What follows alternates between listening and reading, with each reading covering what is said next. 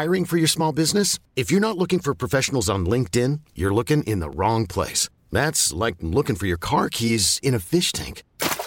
LinkedIn helps you hire professionals you can't find anywhere else, even those who aren't actively searching for a new job but might be open to the perfect role. In a given month, over 70% of LinkedIn users don't even visit other leading job sites. So start looking in the right place. With LinkedIn, you can hire professionals like a professional. Post your free job on linkedin.com/achieve today.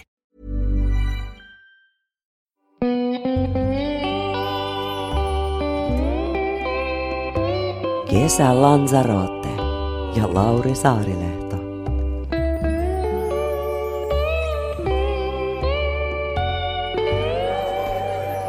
Hans Välimäki, hyvää päivää. Tervetuloa Kesä Lanzarote vieraaksi. Päivää. Mukava olla täällä Lanzarotella. Mukavat kelit ollut koko kesän, niin mikäs sen parempaa? Huikeita. Ja kato, saman tien tulee sieltä hyvää tulee tarjontaakin. Niin. Kivenäisvedet ja kaffet ja kaikki. Oi. Se oli mulle. Ai niin, kato, oli varastamassa. No sä olet heti ottanut käsin pystyssä. Joo. Mitäs maitoa tai sokeria kahvin? Meneehän mustana, kiitos. Joo, selvä. Hetki vaan mä tuon sen kahvin. Jes, kiitti paljon. Niin, kato, mietin tollasta, kun teet sillä tavoin aika monipuolisesti, että sä oot kokki, pyörität ravintolaa, oot kirjoittanut keittokirjoja, toimit sulavasti TV-ohjelmissa, liidat niitä. Kuinka suuri tosi sä koet itses, tai mielet itses kokiksi? Kuinka iso osa susta on nimenomaan se peruskokki? No kyllä se niinku aika lailla rupeaa tuo DNAssa olemaan, että oikeastaan niinku kaikki mitä mä teen, niin liittyy ruokaan. En mä oikein tee mitään ohi niinku ruoan, että jos miettii mainoksia tai mitä tahansa, niin kaikki liittyy jollain tasolla.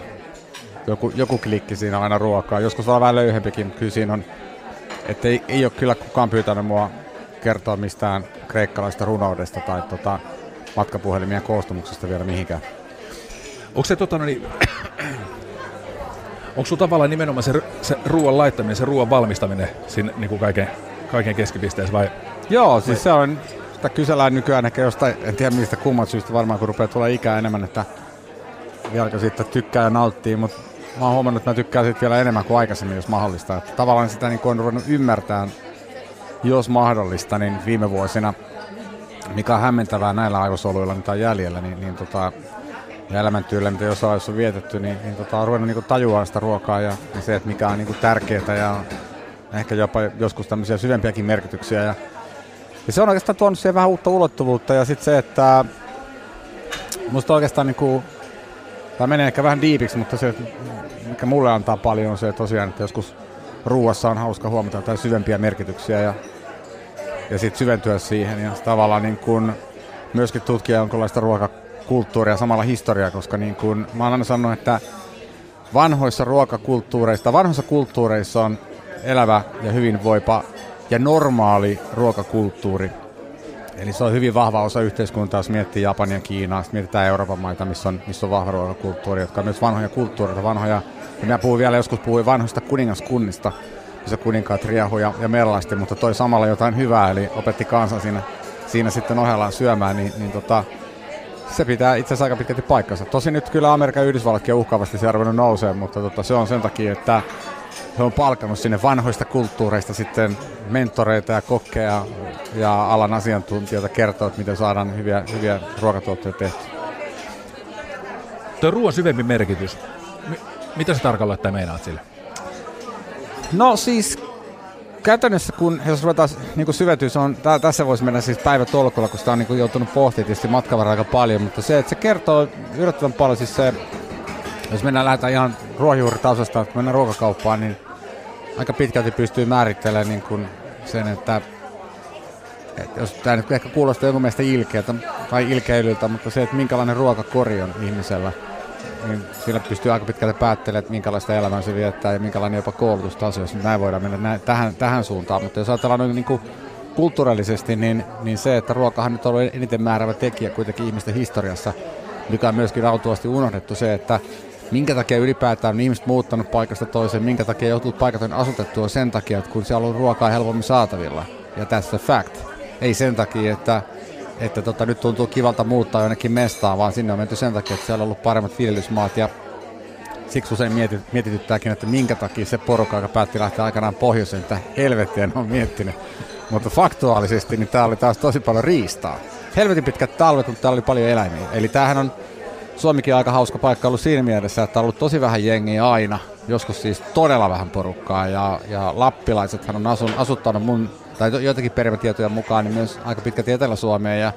Ja pitkälti sen takia, että täällä oli sitten enemmän sitä riistaa, kun täällä oli tietysti metsiä. Ja sitten kun Ruotsi hoksasi, että tuo lännessähän on tuommoinen aika metsäinen mesta, että siellähän on myöskin niin kuin paljon elukoita. Niin tätä käytettiin sitten Ruotsin alusmaana nimenomaan metsästykseen ja sitten veikkaan, että sellaiset kuninkaalliset siellä tai aateliset, joiden vähän niin kuin katsottiin olevan epäsopivia siihen ruotsalaiseen kansakotiin joskus 1000 vuotta sitten, niin niille sitten annettiin palkinnoksi jotain tiluksia täältä Suomesta ja sitten tämä vähempiosainen suomenruotsalainen porukka on sitten hyvin pesiytynyt tänne. Mä oon siis naimisissa suomenruotsalaisen naisen kanssa.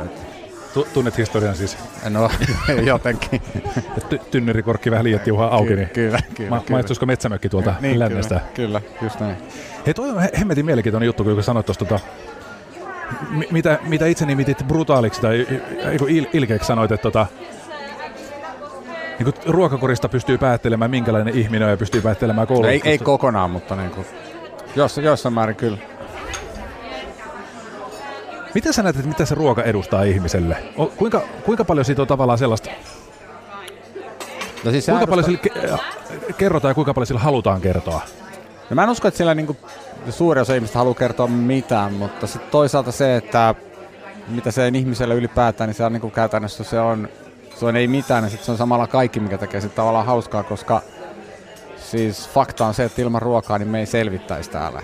Tai siis pelkällä nesteellä kyllä selvittäisi jonkun aikaa, mutta olisi se vähän köyhää ja samalla sitten ihmisen kaikki ruoansuotustoiminnot surkastuisi matkan varrella. Tämä nyt menee vähän taas tiipiksi, mutta fakta on se, että ihminen tarvii ruokaa ja sitten se, että miten sitä päättää itse ruokita, niin itseäni mä oon ainakin huomannut sen, että tietyillä tämmöisillä ruuilla tai ruoka-aineksilla niin on muuhun erilainen vaikutus kuin jollain toisilla ja sitten jotkut on sillain piristäviä ja pysyy olo ja fiilis vähän kepeämpänä ja sitten joskus kaipaa kuitenkin vähän brutaalimpaa. Mä oon oppinut sen myöskin matkaudella vähän yrittää kuuntelemaan kehoa, että joskus mä syön lihaa itse asiassa aika vähän, mutta mulla ei ole siihen mitään niin kuin tällaisia eettisiä syitä, vaan se, että ruoansulutus pääsee jotenkin helpommalla, että ei ole niin raskas olo. Mutta sitten tulee sellaisia hetkiä, että nyt on pakko saada lihaa, niin sitten mä oon päättänyt, että mä sitten syön lihaa silloin, kun tekee mieli lihaa. Rupesin miettimään, kun sanoit, että vaikuttaa tuohon oloon, että hauska. Mikä ruoka tekee hauska oloa, mulle tuli mieleen sienet varmaan. Ja sit sun pitää lähteä Andy McCoy kanssa sienestään. Se on kuulemma ekspertti. Näin mä oon kuullut ainakin. Ymmärrän.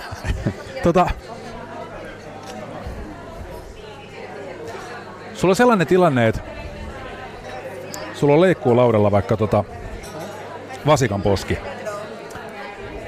Miten sun ajatus lähtee kulkemaan sen kanssa? Miten sä miellet sen niinku? Se vähän riippuu, että kelle se tarjotaan. Että jos mä syön sen itse, niin siihen oikeastaan on sitten useampi vaihtoehto. Mutta tietysti vasikan poski, kun se on aika siidekudoksista lihaa tai ruhonosaa, niin se vaatii pitkän kypsennyksen melkein joka tapauksessa. Että käytännössä melkein sit siitä lähtisin. No siinä on kaksi vaihtoehtoa, joko se laittaa raakana sellaisenaan vihannesta ja nesteen kanssa mieton lämpötilan kypsyyn, tai toinen vaihtoehto, että siellä voi ottaa myös väristä, voi myös marinoida. Jos siellä haluaa muotoa, niin se voi yrittää sitoa. Se nyt on usein sellainen klunssi, mutta voi se silti yrittää sitoa. Siihen voi myöskin painella vaikka valkosipulikynsiä sekaan. Mutta se vähän riippuu, että mitä sillä haetaan, että mikä on se porukka. Et yleensä mä yritän miettiä sen niin kuin asiakaskunnan, mä sanon myöskin joskus perhettä asiakaskunnaksi, mutta tavallaan sen porukan, joka sen tulee syömään, niin niiden näkökulmasta, että lähdetäänkö sitten vääntämään ehkä tillilihaa vai mikä mun mielestä oikeasti on hyvää, varsinkin jos tekee vasikasta, vai lähdetäänkö sitten tekemään jotain aasialaistyyppistä voimakasmausteista tai jotain sitä välitä, niin käytännössä siinä on latu ihan auki, että eniten vaikuttaa se asiakaskunta siihen, etkä sitä tulee syömään. Miten se tapahtuu? Miten sä niinku ajattelet sen?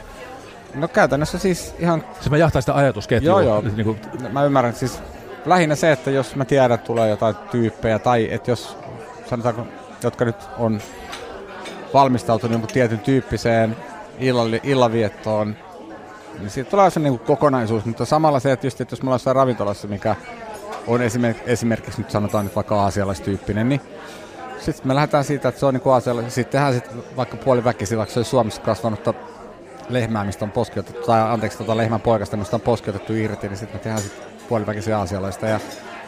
Mutta sitten taas toisaalta se, miten se vaikuttaa, mitä siitä tehdään, on se, että miten se muu meny rakentuu siihen ympärille, eli minkälaisia makuja siellä on ollut. Ja sitten tietysti sillä, että siitä pyritään tekemään kokonaisuus, että se sopii siihen kokonaisuuteen, ei lähdetä hirveästi poikkea siitä. Eli tämä ei auennut varmaan yhtään enempää. Joo, itse asiassa yritän kiteyttää.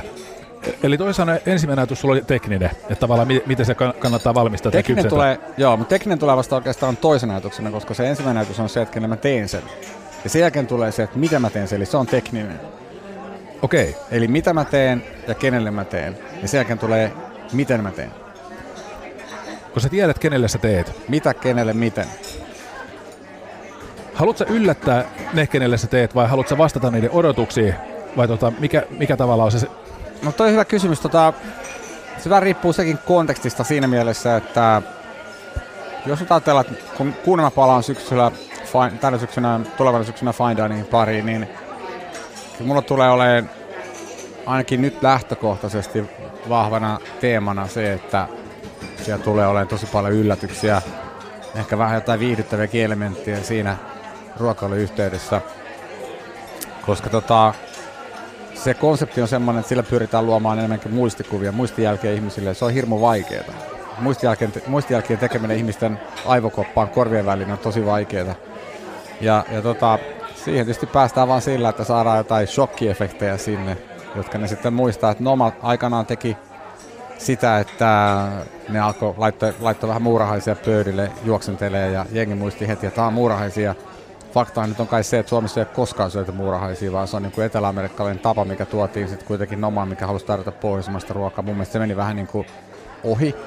Mun mielestä ne ei tarjoa niitä enää, mutta siis nyt jos miettii, että niillä oli kuitenkin 600 taalaa maksanut meny pop-up Meksikossa Tulumissa nyt viime kuussa, niin siellä oli muun muassa yhtenä ruokalajina oli sitten muurahaisen munia.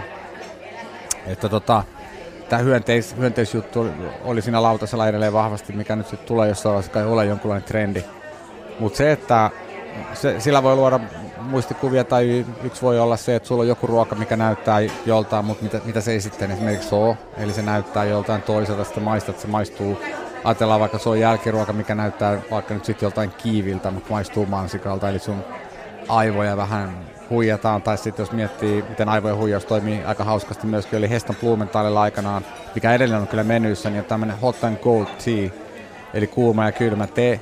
Käytännössä se on tehty siis sillä, että sulla on 2 eri koostumusta, missä on välissä ollut alunperin semmoinen, me kokeiltiin sitä joskus aikana. Sulla on välissä voi olla vaikka pahvinpala, ja sulla on erilaisilla gelatiinilla otettu kiinni tai tällaisilla emulkoivilla aineilla kiinni teetä, mikä voi olla hyvin maustettu. Toisen laitetaan kylmää, toisen laitetaan lämmin, mutta sillä lailla, että se kylmä ei sula siitä lämpöisestä, eli esimerkiksi joku aakari toimii siinä kohtaa. Otetaan se pois, mutta se on kuitenkin semmoista juoksevaa muotoa tai puolijuoksevaa muotoa. Sitten kun sä juot sen, niin näyttää vielä sen suunnan, eli sun suuhun tulee yhtä aikaa sitten kupista. Eli puolet kupista oli kylmää, puolet kuumaa. Kun sä kaadat sen suuhun tietystä kulmasta, niin sulla on 50 kylmää, 50 kuumaa. Niin se sekoittaa sun aivot ihan täysin, kun se tulee suuhun. Pelkällä suutuntumalla, kun sulla on kylmä, kuuma, aivot reagoivat, että mitä hemmettiä, mitä tässä tapahtuu. Siitä jää muistijälki. Ja kaikkea tällaista. Tuo on ihan hemmetin mielenkiintoinen juttu sikäli, että et kun hirvittävän huomaa, että alan usko yhä enemmän siihen, että oleellisempaa kuin se, että mitä tapahtuu, on se, että kuka sen tekee. Ja nyt jos mä mietin tässä tapauksessa, että mä tekisin mä valmistaisin ruoan, joka näyttää lihapullolta, mutta maistuukin perunalta, niin mä luulen, että se ei olisi kauhean hyvä efekti. Mutta jos sä tekisit sen, niin se olisi todennäköisesti todella wow-efekti. Missä menee raja? Niin kuin tavallaan, kuinka pitkälle sä koet, että sä uskallat viedä sen yllätyksellisyyden sillä tavoin, että se on edelleen niin kuin sulle voitollinen? No käytännössä siinä täytyy palvella kokonaisuutta. Että se ei saa niin kuin irrota kontekstista. Eli siinä täytyy olla semmoinen kulma, että ihmiset ymmärtää sen kuitenkin tavalla tai toisella. Eli käytännössä se, että jos halutaan alkaa meneen ihmisten pääkoppaan, tai jos sinne ylipäätään pääsee, niin mikä on sekin vaikeeta, niin Kyllä se täytyy kuitenkin tapahtua sillä kirjaimellisesti hyvän maun rajoissa, ettei nyt lähde tekemään mitään liian rajoja efektejä siihen, että ihmiset on niin kuin sillä, että mitä helvettiä täällä tapahtuu ja kokkipöytää ja sä pilasit meidän illan. Vaan kyllä se täytyy olla sillä, että pyritään tietysti siihen, että se on ihmisille miellyttävää ja siinä mielessä tietysti semmoinen shokkiefekti, että se että semmoinen oho, wow, mieluummin näin päin, niin se on niin kuin oho ja wow-efekti kuin semmoinen mitä helvettiä efekti. Mutta mä menen, että miten sä koet, että missä raja menee?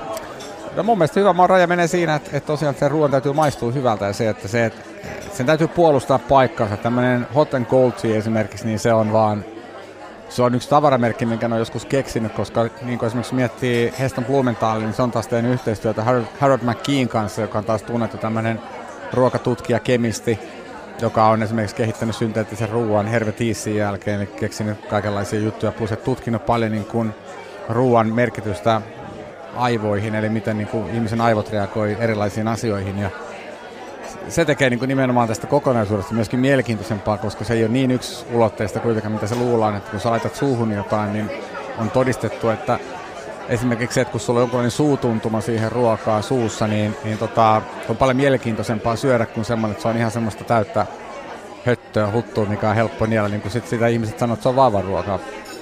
Jos siinä saadaan jonkinlainen konteksti siihen ruokaan ja tämmöinen suutuntuma, niin silloin niin käytännössä puhutaan siitä, että se on paljon, ihmisten mielestä paljon kivempi syödä, vaikka periaatteessa on todistettu myöskin se, että on syöty täsmälleen sama ruoka, mutta niissä on ollut erilainen suutuntuma.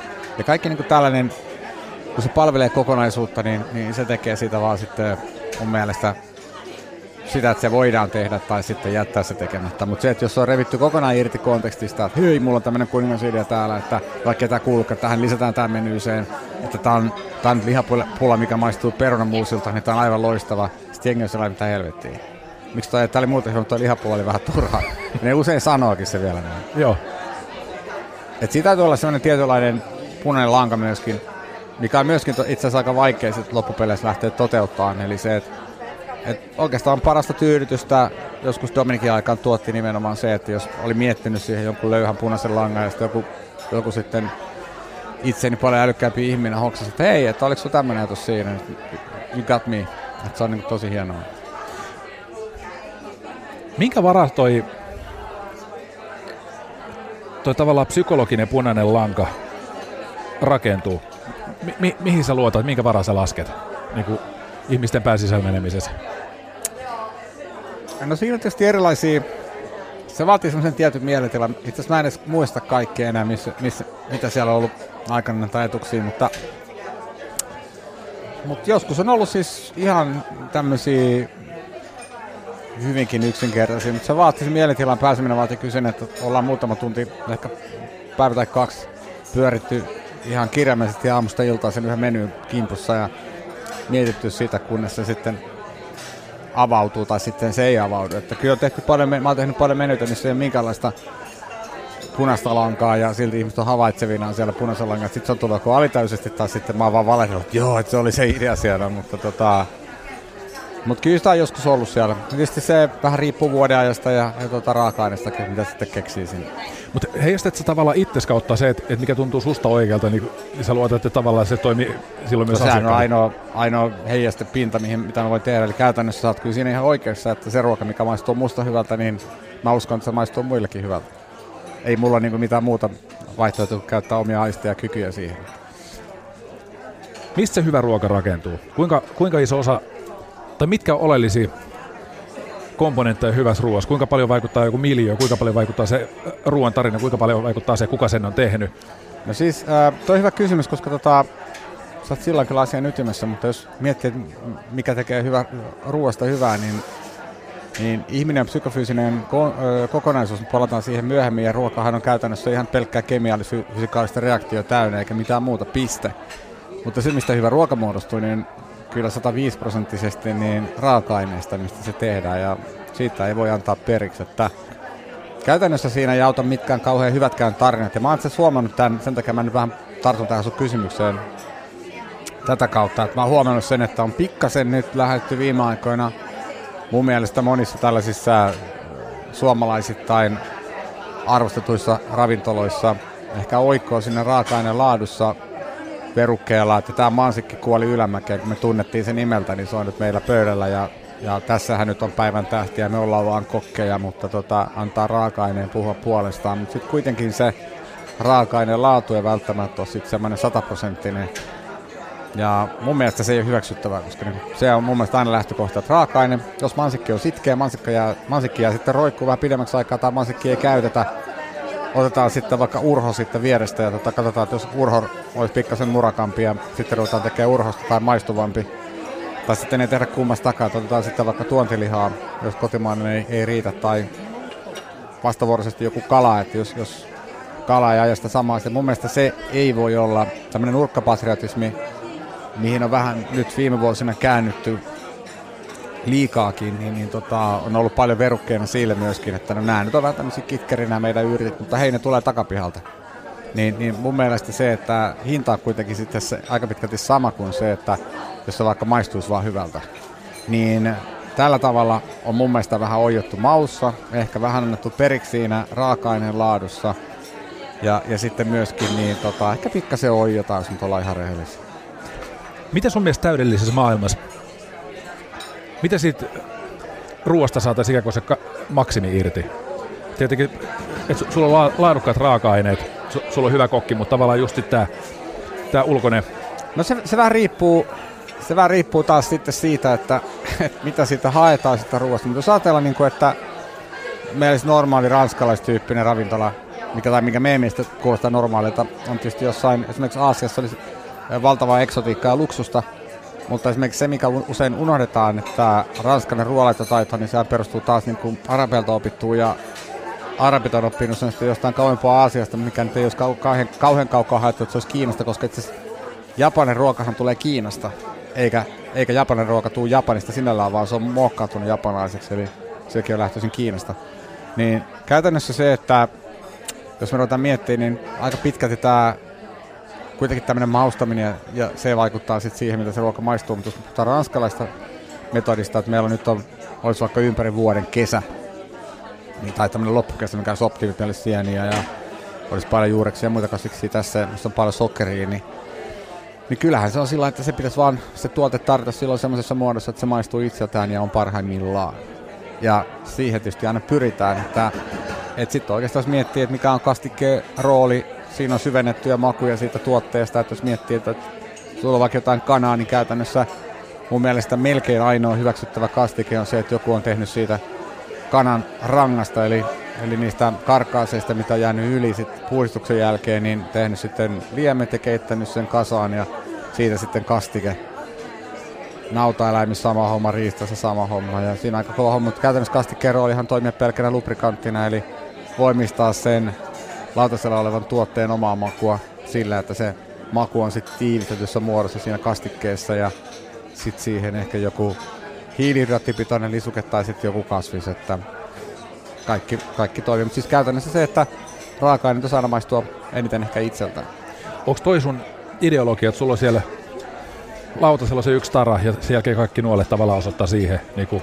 Kyllä se joo, ja sitten nyt varsinkin tuo paikka, mikä nyt syksyllä avataan, niin se tulee olla vielä enemmän se, että pyritään tekemään niin kuin annoksista enemmän kokonaisuuksia. Että siitä, ennen tehtiin ehkä niin, että menu oli kokonaisuus, mutta nyt mä pyrin jatkossa vielä siihen, että se itse annos on jo itsessään kokonaisuus, joka on sitten täydentää sen kokonaisuuden siinä menyssä, jos ymmärrät. Joo. Miksi? Koska se on mun mielestä käsityötä parhaimmillaan.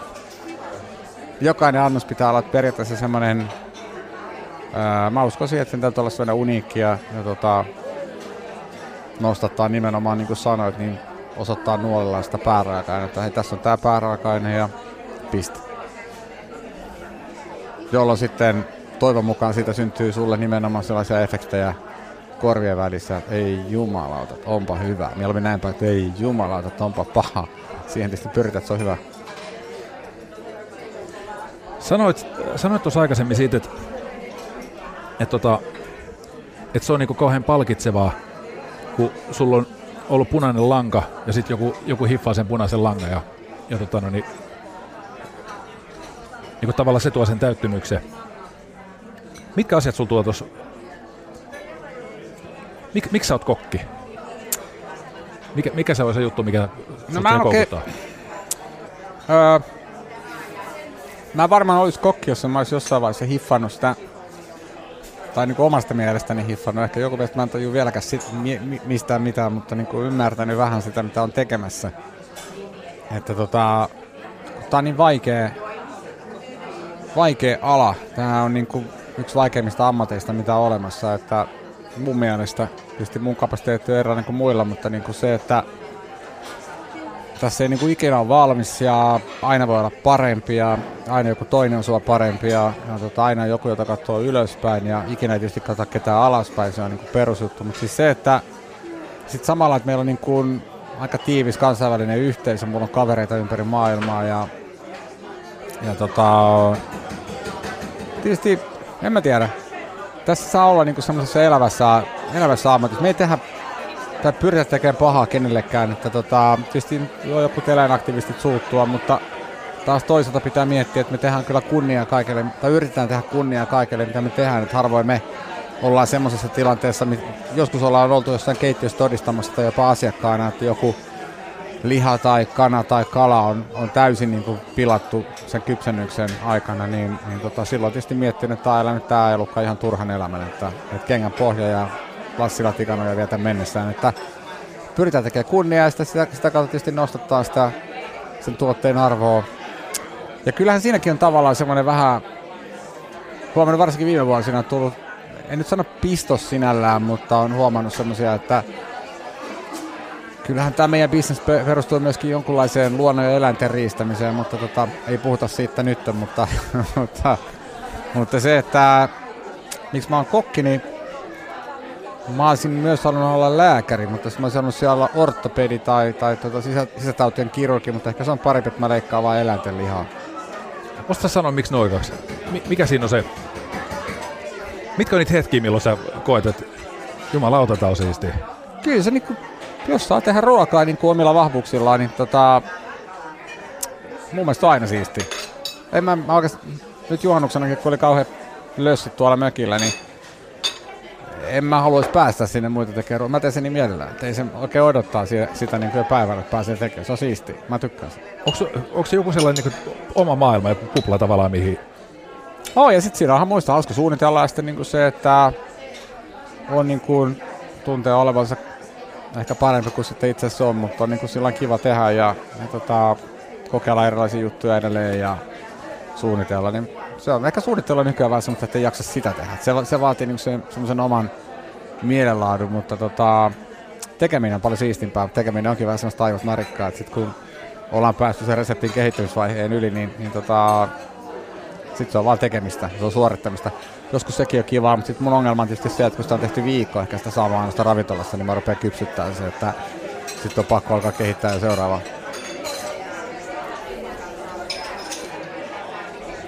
Tuo niinku onnistuminen. Miten se onnistuminen konkretisoituu? Niinku, onko se sillä tavoin, että kun sä otat sen valmiin annoksen, astelet se lautaselle, niin kuinka moniprosenttisesti se on silloin niinku complete? Vai onko se niinku tavallaan vaatiks... Hitto, kun mä niinku tavallaan olen huomannut tämän, että kun tekee vaikka ulkomaan matkan, niin siinä vaiheessa, kun lentokoneen renkaat irtoaa kiitoradasta lähteessään, niin siitä matkasta on vasta 80% kasas. 100% tulee siinä kohtaa, kun matkalaukku on tyhjä ja kuvat on koneella. Sitten huomaat, että nyt tämä matka on niinku takana. Mikä sulla on ruoanlaitos? Onko sulla niinku tavallaan vastaavanlainen matka, että siinä kohtaa, kun asiakas huomaat, että lautanen on tyhjä, se on nuollut ne reunat, että sillä, että jos onnistuu, että siinä tulee niinku... Ne ei oikeastaan siinä vaiheessa vielä, vaan oikeastaan sit siinä vaiheessa, kun on vähän semmoista jälkilöylyjen aika, eli mä teen usein niin nykyään, että mä käyn vielä siinä, niin kun porukka maksaa, tietysti jos sen firma myöhemmin, että siinä mielessä mä oon ruvennut ymmärtää muusikoita paremmin tässä, kun ne aikanaan muutti esimerkiksi Tavastialla niiden soittoaikoja 2-3 tuntia aikaisemmaksi, että ne pääsee aikaisemmin himaan, niin mä olin silloin mitä helvettiä, että vittu menkää iloa töihin, hei se on ammatinvalinta kysymys. Sama voidaan sanoa tähän meidän ammattiin, mutta kyllä mä ymmärrän sitä nykyään, että kyllä nyt kun tekee ruokaa, niin sitä on joskus tyytyväinen, että huomaa, että 9 meni viimeiset pääruot, että Et siinä kohtaa sitten kun lähtee pyöriä saliin ja kyselee vähän, että mikä meininki, että olisi kaikilla kaikki hyvin, niin sitten jos näkee, että siellä on semmoista suhteellisen vilpitöntä toimintaa ja suhteellisen vilpittömiä asiakkaita, että ne on pääosin niin erittäin tyytyväisiä tai no suht tyytyväisiä, tai no tyytyväisiä, niin se on niin se palkitsevin hetki kuitenkin, että sitten tietää, että on onnistunut. Kuitenkin sillä tavalla, että mä yritän aina temppaa niin meidän henkilökuntaakin, että muistakaa nyt, että meidän elinkeino ja hengissä pysyminen tavallaan on siitä kiinni, että miten asiakkaat kokee tämän meidän tekemisen ja siinä mielessä meidän täytyy yrittää aina antaa tietysti parastamme, että mitä pystytään. Ja se on oikeastaan niin se juttu, että se on se suola samalla, että siinä on joka päivä on semmoinen, niin kun on serviisi, niin me sanotaan serviisiksi sitä hetkeä, kun alkaa sitten se ruoan ja juoman tarjoaminen, niin I'm Sandra, and I'm just the professional your small business was looking for. But you didn't hire me because you didn't use LinkedIn Jobs. LinkedIn has professionals you can't find anywhere else, including those who aren't actively looking for a new job, but might be open to the perfect role, like me. In a given month, over 70% of LinkedIn users don't visit other leading job sites. So if you're not looking on LinkedIn, you'll miss out on great candidates like Sandra. Start hiring professionals like a professional. Post your free job on linkedin.com/achieve today. Et siinä kun onnistuu, niin se on niinku, tavallaan keikalla olisi niinku, joku kokki aikana tiivisti, että meillä on, että joku bändit tekee 200 keikkaa vuodessa, että ne on aivan puhki, mutta me painetaan sen 335 keikkaa vuodessa ja joskus vähän enemmänkin ja homma jatkuu edelleen. Toi mielenkiintoinen juttu. Niin, tietyllä tavalla tuossa myös vähän sama, että kun bändillä on se suosittu biisi, niin niiden on pakko soittaa sitä. No meillä on sama juttu. Joo. Meillä on se nimikko annos ja meidän on pakko tehdä sitä. Mikä siihen saa innostumaan ilta toisensa jälkeen? No, jos mä nyt rehellinen on, että ei se nyt aina niin kuin yhtä herkkua ole, mutta no, se on varmaan se on niin kokonaisuus, varsinkin, että jos on niin kuin jos on ravintola täynnä ja siellä on niin kuin semmoinen iloinen puheensorina ja sulla on hyvät esivalmisteet ja sulla on hyvä porukka töissä ja tietää, että kaikki menee hyvin, niin kyllä se on, niin kuin, se on aika kiva. Kyllä muistin niin sellaisia iltoja joskus Dominikissa lauantai-illat, niin mä laskeskelin, että meillä oli käytännössä meillä oli 45-46 paikkaa, me oltiin täynnä. Ja silti me onnistuttiin tekemään siellä niin tämmöisenä kiireisenä iltoina yli 800 annosta. Ja kun se lähtee 3 tuntia yli 800 annosta, niin siinä on aikamoinen liikenne silloin siinä. Ja sitten tavallaan, kun mäkin oli siinä niin sanotusti luukulla, eli vastasin jokaisesta annoksesta, mikä menee saliin, kun halusin siinä olla, niin saada se toimii, se orkesteri sillä tavalla, että pienessä keittiössä porukka menee edes takaisin ja silti se toimii kun junavessa, niin on se niin tavallaan se tyydytyksen tuottavaa. Jos miettii, että yli 800 annosta ja kaikki on tyytyväisiä, niin on se nyt aika monta. Joo, saa kiinni tuosta. Onhan toi niinku sellainen itsensä ylittäminen varmaan tietyllä tavalla. Ja kyllä mä sanon, että kyllä on ollut sellaisia hetkiä, että meillä 2011 oli pop-up silloin Turussa. Mä painan normaalisti 78 kiloa. Meillä oli 30 päivän pop-up, kun se oli kulttuuripääkaupunki ja meillä oli siinä kaupungin keskustassa sitten semmoinen teltta, missä me askareltiin kuukausi silloin. Ja mä olin joka päivä töissä. Silloin, että menin 8-9 aikaa töihin ja olin siellä ihan loppuun asti aina keittiössä siinä luukolla huserasin, niin kun se oli avokeittiö ihan täysin, niin meillä kävi siinä yli 8000 asiakasta silloin ja mä laihduin siinä tästä kropasta suunnilleen kilon per 1000 asiakasta, että mä olin semmoinen 70 kiloinen sitten sen kuukauden jälkeen. Sitten katsoin niitä valokuvia, niin kun posket on ihan lommolla ja ei oikein kerännyt nukkuukaan missään vaiheessa, niin silloin mä olin kyllä väsynyt. Mutta se on viimeis, kun mä oon tuntunut itteni väsyneeksi. Mikä oli se ajatus siinä kohtaa, kun viimeinen asiakas oli poistunut? Silloin 2011 vai? Joo. Kyllä me vedettiin silloin teltta aika rivakkaan kiinni. Että se oli semmoinen homma, että me oltiin päätetty ja me oltiin matka-aikana. Meillä oli siis semmoinen ajatus, että me oltiin hommattu sinne omat kilut ja kaulut. Se oli siis semmoinen 120-paikkainen teltta. Meillä oli siinä niinku semmoinen 80 paikkaa sisällä ja pieni baari ja sitten siellä oli 40 paikkaa terassilla istumapaikkoja. Ja sitten me oltiin hommattu sinne kaikki jotain, en mä muista enää mistä me hommattiin kaikkia hemmetin jostain Maikkarin vanhoista lavasteista vissiin hommattiin jotain kipsiveistoksia sinne ja tämmöisiä niin kreikkalais-roomalaistyyppisiä ja kaikenlaista härpäkettä ja samoin huonekalut kaikki, ne oli meidän ja me oltiin päätetty, että me myydään kaikki, että emme tehdä mitään niillä, että ne on täyttä romua, myydään pois. Ja meillä oli menyssä sitten semmoinen maininta, että ihan sieltä kun me avattiin 1. heinäkuuta, että jos haluat ostaa, niin kaikki on kauppa, nyt voit varaa ja kysy hintaa. Ja me oltiin myyty kaikki romut siellä, eli meillä oli pakko mennä vielä silloin, me lopetettiin 30. päivä, mikä oli lauantai, niin 3. eka mä menin sitten 10 aamulla, mä olin aikamoinen, täytyy nyt sanoa tässä kohtaa ääneen, että nyt voi sanoa, koska niin se on vanhentunut, mutta mä olin aikamoinen kankkunen, mutta se ei ollut se kovin yllätys, vaan kun mä avasin sen teltan, niin siellä oli puolet meidän orkesterista, siellä makaili pitkin lattioita ja siellä oli pidetty vielä kinkeri joskus yöllä ja mä sanoin, että menkää ne helvetti piiloon tai jollekin muualle, tänne tulee koottavia asiakkaita ja niitä sitten pikkuhiljaa köypy siinä, kun asiakkaat tuli, ei nyt huomannut, kun niitä sieltä teltarauhasta pakeni sitten kuka minnekin ja tuntiin myöhemmin tulee suihkuraikkaana, mikä meininki, mutta se oli kyllä, sanotaan näin, että kyllä me pari pulloa tarvittiin boksauttaa sitten, kun me oltiin ne romutkin saatu siitä pois. Niin, se on jäänyt vaan elämään, että se oli semmoinen niin kuin ihmiskoe tavallaan 30 päivää siinä aamusta iltaan, valtava ihmisvyöry, että se oli mutta se meni hyvin ja se oli ihan mukavaa. Ei se silloin kyllä aina mukavaa ollut, mutta nyt se on ihan mukavaa. Joo, aika kultaa muistot tietenkään, että jää pelkästään ultimaatum hyvät hetket mieleen. Kyllä. Hei, mainitsit tosta, että sulla on ystäviä tuttavia ympäri maailmaa. Niin mikä vaikutus, mistä sä saat vaikutteita? Mitkä on semmoisia juttuja? Tuleeko sulla sellaisia inspiraatiohetkiä, että sä saat jonkun ajatuksen ja haluat välittömästi se soveltaa jollain tavalla omalle lautaselle? Joo, tulee, mutta tietysti siinä on se, että sitten vähän vaikuttaa, että mikä on tilanne silloin, että saako sitä kyseistä raaka-ainetta tai että kerkeäkö sitä edes tekemään, mutta sen takia täytyy kirjoittaa että muistia aina välillä ja sitten kokeillaan sitä tavallaan. Olen monta kertaa törmännyt sellaiseen asiaan, että mulla on ollut aivan joku kuningasidea ja sitten kun mä alan sitä purkaa, niin sen takia mä kysyinkin sun nauhuria, että mistä noita voi ostaa, että mutta se on uusi nauhuri, että voisin puhua sen auki, kun mä oon voinut kirjoittaa epäselvästi johonkin alalaitaan sen ajatuksen, mutta sitten kun se on yhdellä ranskiksella siellä, niin oikeasti mä oon monta kertaa semmoista tilanteesta, että mitä helvettiä mä oon niinku miettinyt, mikä toi on. Eihän me pysty tommoista edes tekemään.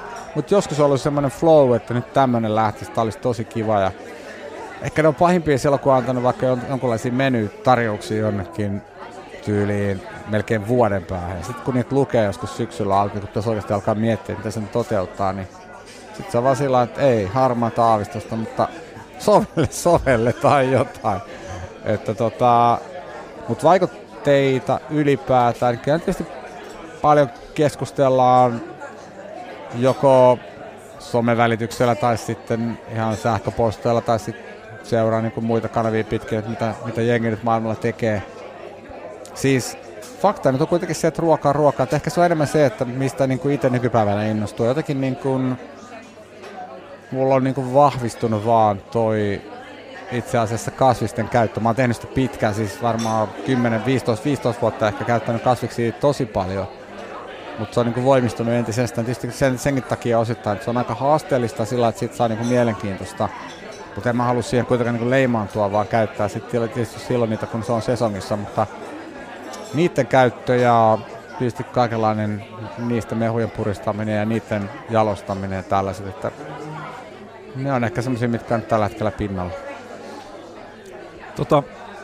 Kuinka oleellinen asia, tuo oli mielenkiintoista, kun sanoit, että sä et halua leimaantua. Kuinka paljon sä joudut miettimään tollaisia juttuja? No kyllä sitä niin sillä miettii, että ennen vanhaan tuli ehkä otettua kärkevämmin kantaa erilaisiin keskusteluihin ja kertoillisia omia mielipiteitä, mutta sitten mä oon yrittänyt pitää aina tavallaan politiikan irti, vaikka mä seuraan politiikkaa aika tarkastikin välillä ja se on kiinnostavaa, mutta sitten kun mulla käy nyt asiakkaana varmaan niin kuin kaikkien puolueiden kannattajia, niin se on tietysti hankala niin lähteä yhtä kannattajaa sitten sillä vahvasti ja sitten menettää ehkä muutama siinä sivussa, että jos tulee jonkinlaisia kriisejä. Tietysti mä en usko suomalaiset on niin fiksua porukkaa, että se nyt hirveästi vaikuttaa kenenkään, että ihmiset nyt saa olla täällä mitä mieltä ne on ja joku vahva debatti mielipide-eroista, niin sehän on vaan piristävää, mutta se, että kyllä mä yritän pysyä kuitenkin sillä poissa siitä, että niin kaikenlaisesta semmoista ylilyönneistä, varsinkin jossain somessa, niin huomannut, että joskus niin tekisi mieli kirjoittaa, mutta sitten että en mä jaksa. Ja nykyään on tullut se en mä jaksa, antaa olla. Kuinka paljon sä joudut kelaamaan niinku ruokalistatasolla? Siis sillä tavoin, että se mitä sun ravintolan menystä löytyy, niin se kertoo jotain. Se on varmaan jotain foie-juttuja jostain vuosien takaa. Ja kyllähän meillä oli joskus lauantai-aamuna, kun meni Dominikiin, niin siinä oli jotain pikkumiekkareita siinä Dominikin ove edessä. Ja sitten oli jotain ankamaksa, hanemaksa kylttejä siinä. Ja mä sain aika paljon hate-mailia silloin. Ja en mä sitä oikeastaan mieti edelleenkään, että mun mielestä se on hyvä raaka-aine. Mutta mä ymmärrän sen pointin, mutta sitten taas toisaalta mä en ymmärrä sitä. Että mun mielestä oli hauska, olikohan se nyt 5 tähteä lehdessä taannoin. Se on nykyään nettijulkaisu ainoastaan. Sieltä yksi kaveri kirjoitti, että miksei suomalaiset niinku... Tai tavallaan siinä puhuttiin siitä, että suurin osa ihmisistä ei esimerkiksi pidä susista, vaan ne syö sitä sen takia, tai puhuttiin, olisi nyt helsinkiläisistä, mistä ei pidä susista, vaan sitä syödään sen takia, että halutaan viestittää muille, että ollaan korkeasti koulutettuja, ollaan kiinnostuneita siitä, mitä syödään ja bla bla bla, näin päin pois. Ja tämä sama jengi on aiheuttanut esimerkiksi nyt ensin tämän härkispärkis näiden kaikkien systeemeiden nousun ja sitten myöskin aiheuttaa osaltaan sen tuhon, koska jossain vaiheessa tulee sitten uusi härkis. Ja siinä puhuttiin siitä, että miten helppoa Suomessa on niin periaatteessa saada tämmöinen joukkosukkistia. Mutta se, mikä Suomessa on unohtunut aina, mikä johtuu varmaan osittain meidän luterilaisesta kasvatuksesta, on se, että täällä aika harvoin puhutaan nautinnoista. Ja sehän on niin kuin semmoinen juttu, että jos mietitään, niin kaikki mukavahan Suomessa on niin kuin jossain määrin kiellettyä, eikä vaan jossain säädöksessä. Rupeen miettimään, niin kyllä, niin, jollei muuten ne moraalitasolla. Niin, ja se on niin kuin, että jos joku sanoo, että hän pitää tästä ja tästä ruuasta, niin sitten ruvetaan miettimään, että mikä sua vaivaa, että lihapullat ja makaronilaatikko palataan taas tavallaan tähän, tai nakkikastike ajaa saman asian presidentit, kun ruvetaan miettimään, mitä tarjotaan niin kuin jossain linnanjuhlissa, niin siellä juodaan jumalauta 10 aikaa illalla kahvia. No kuinka moni juo saatana kotonaan 10 aikaan kahvia? Ei kukaan. Ja sitten siellä tarjotaan jotain, anteeksi vaan, paskaa boolia. Todennäköisesti en ole koskaan päässyt maistaa. Olkanut joskus jonkun reseptin ja se näyttää aika kuralta se. Siellä voisi olla drinkkibaari ja siellä voisi olla champagne. Mun mielestä se, että Suomi on pysynyt tuommoisen mörköllikainalossa tässä nyt 100 vuotta itsenäisenä, niin nyt tänä vuonna voisi vähän juhlistaa, että heitetään ne elyset ja nurkkaa ja se booli. Ja voi sitä boolia tehdä jonnekin, jos joku sitä välttämättä haluaa, mutta väitän, että se menekin pienenee, että kun sinne tuotaisikin jotain kunnon rinkkibaaria eri pisteitä, mistä erilaisia juomia, niin se korostaisi plus se tarjonta, että muista voileipäkakkukin on hieno juttu. Itse asiassa on hyvä makuinen, mutta on se sitten kaikenlaista rönttöstä ja pöntöstä, mitkä mä nyt jättäisin kyllä ihan omaan arvoonsa. Kaikki voi taas miettiä, että kuinka monta kertaa viime vuonna se rönttösi tai pöntösi, niin mä veikkaan, että aika harva nostaa kättä.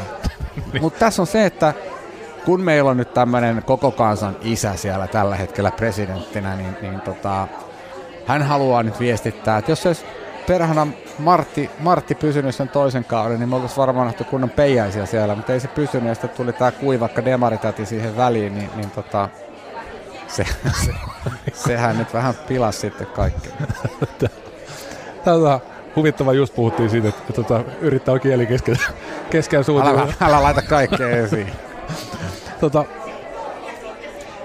Oikeastaan, niin, kun sä nyt ton mainitsit, nämä härkistyypit ja tavallaan se, miten nostetaan milloin mikäkin susi tai härkäpavu tai nyhtö, mikä tahansa esiin. Kuinka iso valta noilla on sun alalla? Minkälainen valta noilla on siihen, mitä sä teet?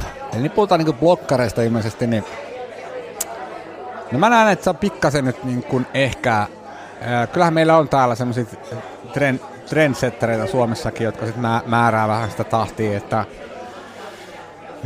mikä ravintola nousee yli muiden ja näin, mutta taas toisaalta niin se porukka se on hyvin äänekästä, mutta se on toisaalta myöskin aika pientä. Se pieni ja blokkareiden asema on ehkä lähtenyt mun mielestä vähän heikkeneen siinä mielessä, että sanoin heikkeneen, mutta niitä on niin paljon ja anteeksi nyt kaikilta blokkareita ja suurimmalta osalta blokkareista, mutta suurin osa teistä kirjoittaa kohtuullisen huonosti ruuasta, että mun mielestä ei riitä, että kirjoitetaan, että sit kun mä menin jonnekin syömään ihkuu, mä sain jotain ihanaa ihkuu, vähän siihen malliin ihkuu, ja sit pääruokka oli valtavan hieno ja oikein hyvän makuinen, ja sitten, siis käytännössä, kun sä rupeat perkaan sitä, niin siinä ei analysoida sitä ruokaa ollenkaan ja siinä ei puhuta niin kuin mistään niin kuin oikeasta asioista, ei ole minkäänlaista kontekstia siihen ruokaan, että se puuttuu täysin. Eli että se, mun mielestä niin kuin, jos ajatellaan niin kuin normaali-ihmisen tasolta, niin toi varmaan on riittävä. Eli käytännössä siinä kerrotaan vaan siinä kyseisessä blogissa, että onko se ruoka hyvää vai ei. Ja jos on ihkuu, niin se on ilmeisesti hyvää, tai sitten se on vaan hyvää. Ja mun mielestä se on niin kuin ihan ok, mutta se, että jos miettii taas niin kuin kun moni haluaa kutsua itseään kriitikoiksi, niin sitten puuttuu kuitenkin sit se kritiikki. Tai sitten ollaan niin kilttejä, että kirjoitetaan kritiikittömästi sen takia, että saadaan myöskin jatkossa ilmaisia lounaita tai ilmaisia illallisia. Olen mä kuullut semmoisia tarinoita Helsingistä ja muualtakin, että on ollut tällaisia blokkareita, jotka on tullut ravintolaan istuun ja vetässyt siinä jonkun lounaan ja sanonut, että tämä menee sen ja sen piikkiin, koska mä kirjoitan blogiin. Eli ollaan tuttu aika sillä kohtuullisen itse varmasti. Joo. Ja musta se on semmoinen ilmiö kyllä, että sitä mä en kyllä lähtisi kannattaa, koska nyt on olemassa esimerkiksi, monihan vähättelee Micheliniä, mutta Michelin on edelleen niin semmoinen globaali julkaisu, nykyään globaalimpi kuin koskaan aikaisemmin, ja ainoa semmoinen, mikä noterataan vähän niin kuin ympäri maailmaa, niin ne tarkastajat jopa maksaa sen ruokansa itse, että he toki saa sitten rengasfirmalta rahansa takaisin, mutta se, että ei hekään käyttäydy tuolla tavalla, että mä kirjoitan blogiin. Ja siihen mä voisin sanoa, että no wow. Oikeastaan se, mitä enemmänkin takaa on, niinku, kuinka paljon tavalla tuommoiset trendit määrittää sitä, mitä... Mä ymmärsin sen. No siis käytännössä niin se... No siis joo, kyllähän niinku trendit määräytyy aika pitkään. Mä näkisin niin, että aika moni trendi tulee tänne siis sillä tavalla, että siinä on tämmöinen erittäin matkustava porukka, jotka sitten on myöskin kiinnostuneita monellakin tasolla niin kuin siitä, mitä maailmassa tapahtuu.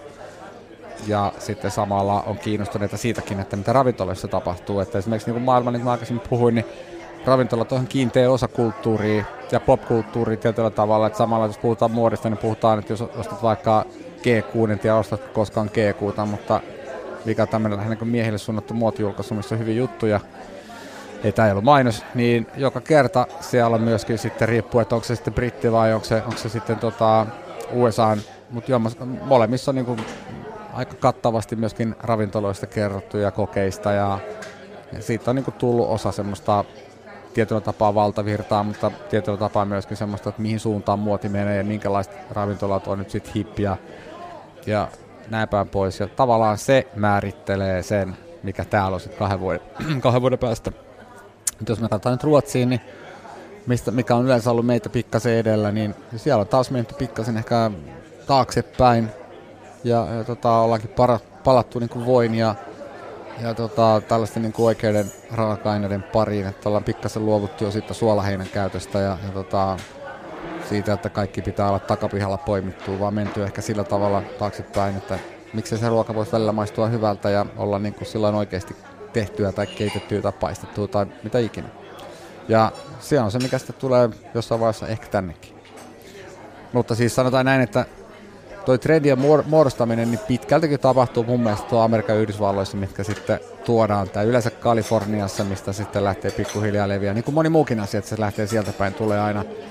Miettii tupakkakieltoa, mikä tuli ravintoloihin, niin se alkoi Kaliforniasta aikanaan ja ensin levisi New Yorkiin ja sieltä se levisi pikkuhiljaa sitten muualle Eurooppaan ja tuli sitten Suomeenkin, mikä itse asiassa, mä muistan silloin kun se tuli, niin se tuntui katastrofilta ja vaikka mä en itse polta, niin mä mietin aina, että pitää ihmisellä olla valinnanvapaus, että jos sä menet ravintolaan, niin mun mielestä siellä saisi röökaa, mutta sitten taas toisaalta kun miettii, että nyt kun meilläkin Dominikissa silloin ihan ensimmäisenä vuosina sai polttaa sikaaria siinä pienessä huoneessa, niin kyllä Juman kautta jouduttiin tuolettaa sitä monta päivää aina, kun sinne joku porukka innostui. Mä kielsin vuosille 2003 jo, niin mä sanoin, että Dominikissa ei saa polttaa mitään.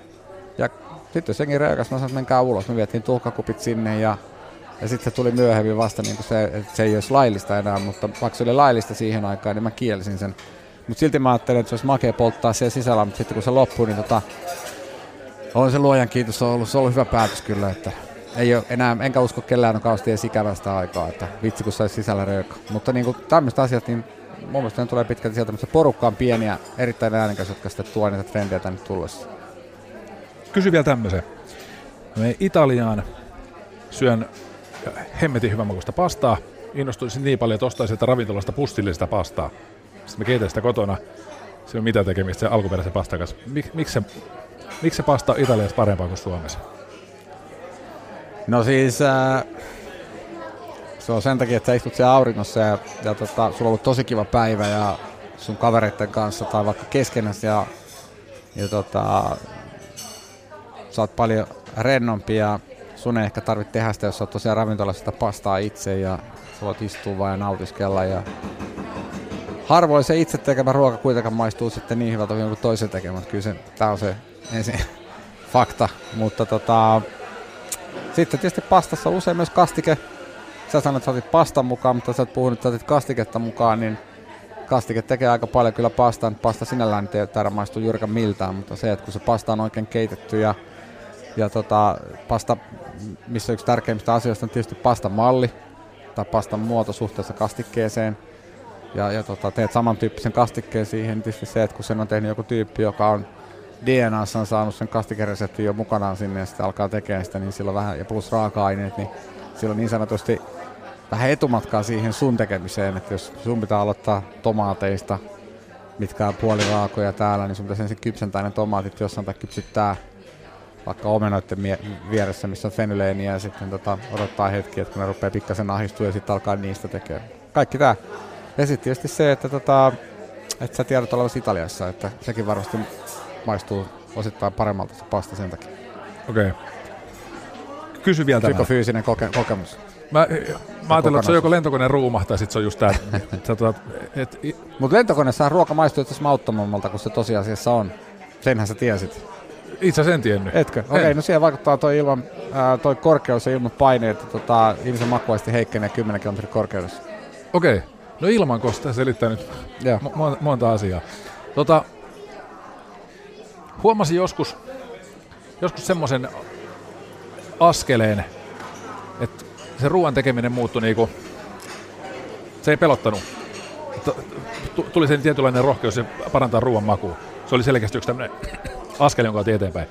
Kuinka monta askelta sä koit ottaa tässä matkan varrella eteenpäin? Tuommoista selkeitä, että olisi siirtynyt seuraavalla tasolla. No ei sitä oikeastaan sitä tasoa pysty sinällään määrittelemään, mutta kun silloin katsoo jotain vanhoja keittokirjoja ja yksi semmoinen oikeastaan varmaan merkittävin teos nuoruudesta oli Marco Pierre White. Kirjan nimi on White Heat. Eli Marco Pierre White, joka on vetänyt MasterChefia muun muassa Australiassa ja olisiko UK:ssa, Englannissa myöskin. Tämmöinen isotukkainen, iso kaveri, joka itse asiassa Gordon Ramsayn esimies ollut aikana. Gordon Ramsay on ollut silloin aikana Harvey's-nimisessä ravintolassa, niin töissä Marco Pierre Whitella, kun Marco Pierre White voitti sinne sen 3 tähteä. Niin se oli semmoinen, että mä sitä aikanaan lueskelin, se on ilmestynyt vuonna 1992 tai 3 tai jotain tollaista. Ja Marco Pierre White oli silloin tämmöinen ensimmäinen uuden sukupolven kokki, keittiömestari. Ja sitten löytyy edelleen semmoisia raivokkaita haastatteluita, kun sitä on täällä Haaviksessa haastattelemassa ja sitten Marco Pierre White ei puhu mitään. Kameralle pilkkoi herkkusia, niin sitten tämä haastattelija yrittää saada sitten vähän irti jotain, mutta Marco Pierre White ei vastaa mitään. Sitten se kysyy vaan siinä jossain vaiheessa, että meinaatko se nyt olla niin kuin hiljaa koko haastatteluajan, niin sitten se vaan vastaa sille, kun sillä on vähän semmoinen yläluokan aksentti siinä englannissa, niin vastaa siihen tyyliin, että no kuule, että hän tässä nyt yrittää näitä herkkusia ja pilkkoa tuonne kastikkeeseen, että ei mun tarvitse sitä suomiellyttää, että siitä mä saan palkkaa. Ja ääni on muuttunut kellossa sitten vuosien saatossa, mutta se oli semmoinen niinku rock-tähti siihen aikaan, että se haistatti kaikilla niinku veet ja poltti tupakkaa ja käytti kokkelia ja muita huumeita ja jäi kiinni milloin mistäkin. Ja mä muistan silloin, kun se täytti 40, niin se veti Andy McCoy. Se sanoi lehdistölle, että mä jään nyt eläkkeelle mun 50 miljoonan punnan kanssa ja mä voin tehdä ihan mitä vaan huvittaa, kun ne kysyi, miksi se lopettaa. Ja siellä oli viimeisiä serviisejä silloin se oli viimeisiä päiviä auki silloin Marco Pierre Whitein komennossa se 3 tähden ravintola ja sitten oli siinä joku isohko brittilehti ollut sitten tekemässä haastattelua, tämmöistä jäähyväishaastattelua ja siis Marco Pierre White tuli aikanaan nimenomaan tunnetuksi tästä tämmöisestä törkeästä käytöksestä niin asiakkaita kuin sitten lehdistöä ja kaikkia muitakin kohtaa. Ja sitten tämä haastattelu soljui ja sitten siinä viereisessä pöydässä istui sitten pari rouvaa, josta toinen oli sitten Marco Pierre Whitein mielestä vähän tukevampi ja siihen tuli sitten tämmönen grillattu ananas siihen eteen, niin Marco Pierre White oli keskeltä haastattelua ja sanoi, että mä en sinuna seis että ehkä hän saa syöniä 2 edestä jatkaa haastattelua. Ja se haastattelija kirjoitti se siihen juttuunsa ja sen teki mieli vajata maan alle. Että se oli niin törkeä, se istui siis hänen ravintolassa ja toi hänelle rahaa. Eihän noin toimita. Ja näin, mutta siis mä ostin sen kirjan silloin aikana, hankin sen ja siellä oli jotain tällaisia jälkiruokajuttuja, mutta mä sitten mietin niitä, miten hemmetissä ne on tehty. Ja mä en palannut siihen kirjaan oikeastaan. Mä lueskelin sitä varmaan viimeksi vähän tosissani joskus 95-96 vuonna ja sit se jäi vaan hyllyyn ja joskus sitä sitten silmäillä ja yhtäkkiä ne kuvat voisi näyttää joskus 2000-luvun alussa vähän niin kuin vanha-aikaisilta. Ja sitten mä kattelin uudestaan sitä jotain jälkkäriä, että mä mietin mikähän se oli se jälkkäri. Mä kaivoin, se oli semmoinen Nugatinen homma, missä oli sitten semmoista Nugatinen-levyyttä. Tämähän tehdään näin. Eli käytännössä hyvin yksinkertaisesti, kun siinä oli käytännössä tehty semmoinen sokeripyramiidi. Se on tosi ohuita sokerileijereitä, mutta oli vaan niin kuin käytännössä lätkitty siihen pyramidin malliin. Eli 4 levyä ja ohkaisia levyä. Mä mietin, että ei tuota valmallakaan voi tehdä ja sitten tulee liian paksuja ja näin ja bla bla bla. Ja mietin, miten hemmetistä on tehty. Sitten mä tajusin, että se on tehty silleen, että sokeri on sulatettu tiettyyn lämpötilaan, jonka jälkeen se on annettu kovettua, jonka jälkeen se on ajettu pölyksi. Ja sokeri, jonka jälkeen siihen on tehty semmoinen muotti. Sellainen 3-maallinen muotti, mihin on sitten se sokeri on isketty tiheäsen siivilään ja sitten niin kuin siroteltu sen muotin läpi riittävän paksuksi kerrokseksi ja sitten joko uunin ylätason tai ton ylävastuksen alla tai meillä on keittiössä semmoiset salamanterit, missä on sama periaate, niin sulatettu se sokeri varovasti uudestaan niin kuin nestemäiseen muotoon ja otettu sivuun ja annettu jäähtyä, niin se on siinä. Sitten käytännössä 4 sellaista keksiä sitten lätkitty semmoisen jäätelöpallon ympäri, that's it.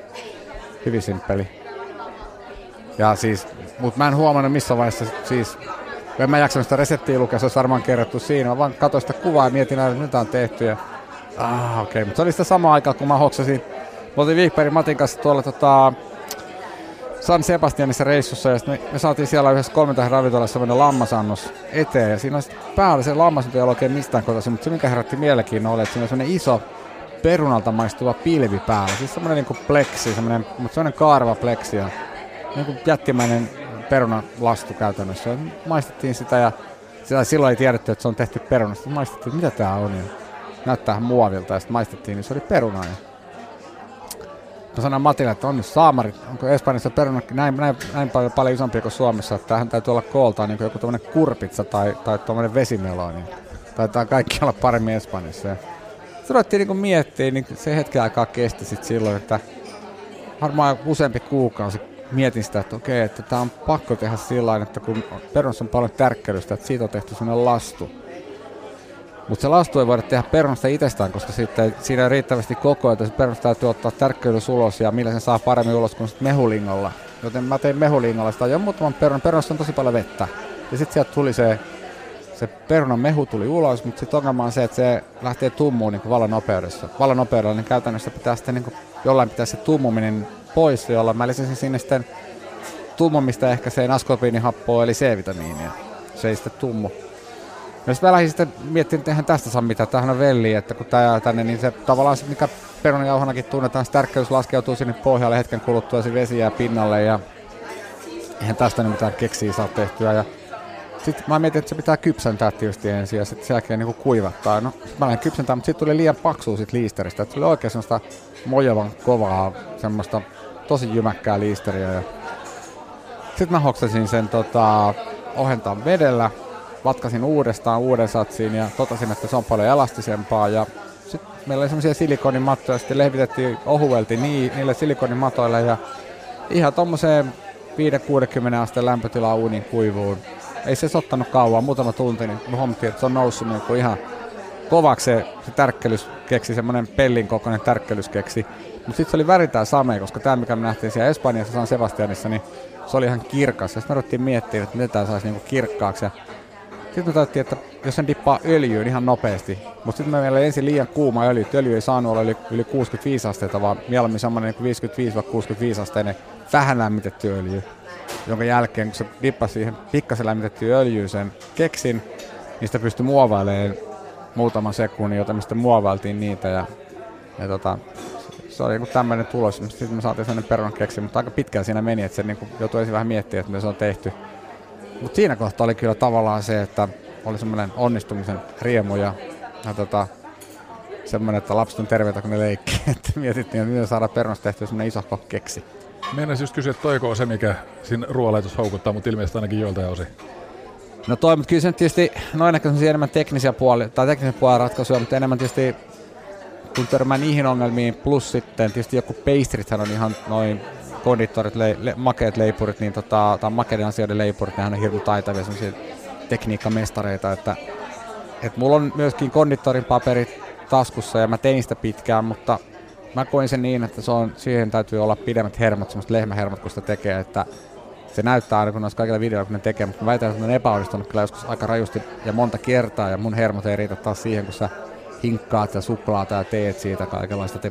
Ne on ihan mielettömiä kyllä, ne kun mitä ne tekee sitten ne kaverit, että ne on todella taitavia, että joskus huvitan itseäni katsomalla niitä niin jostain YouTubesta tai muualta. Että se on. Mutta enemmän se mulla menee sen maun puolelle ja taas sitä kautta, ja tietysti, että löytää uusia raaka-aineita, niin mä olisin melkein kääntynyt sinne. Hans Välimäki, valtavasti kiitoksia vierailusta Kesälanzarottessa. Hei, kiitos, oli mahtava olla täällä. Kiitos paljon.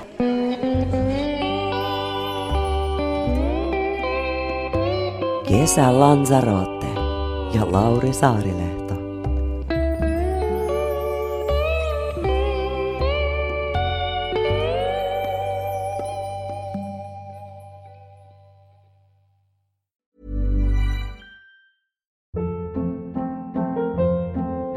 Hold up. What was that? Boring. No flavor. That was as bad as those leftovers you ate all week. Keke Palmer here, and it's time to say hello to something fresh and guilt-free. Hello Fresh. Jazz up dinner with pecan-crusted chicken or garlic butter shrimp scampi. Now that's music to my mouth. Hello Fresh. Let's get this dinner party started. Discover all the delicious possibilities at hellofresh.com.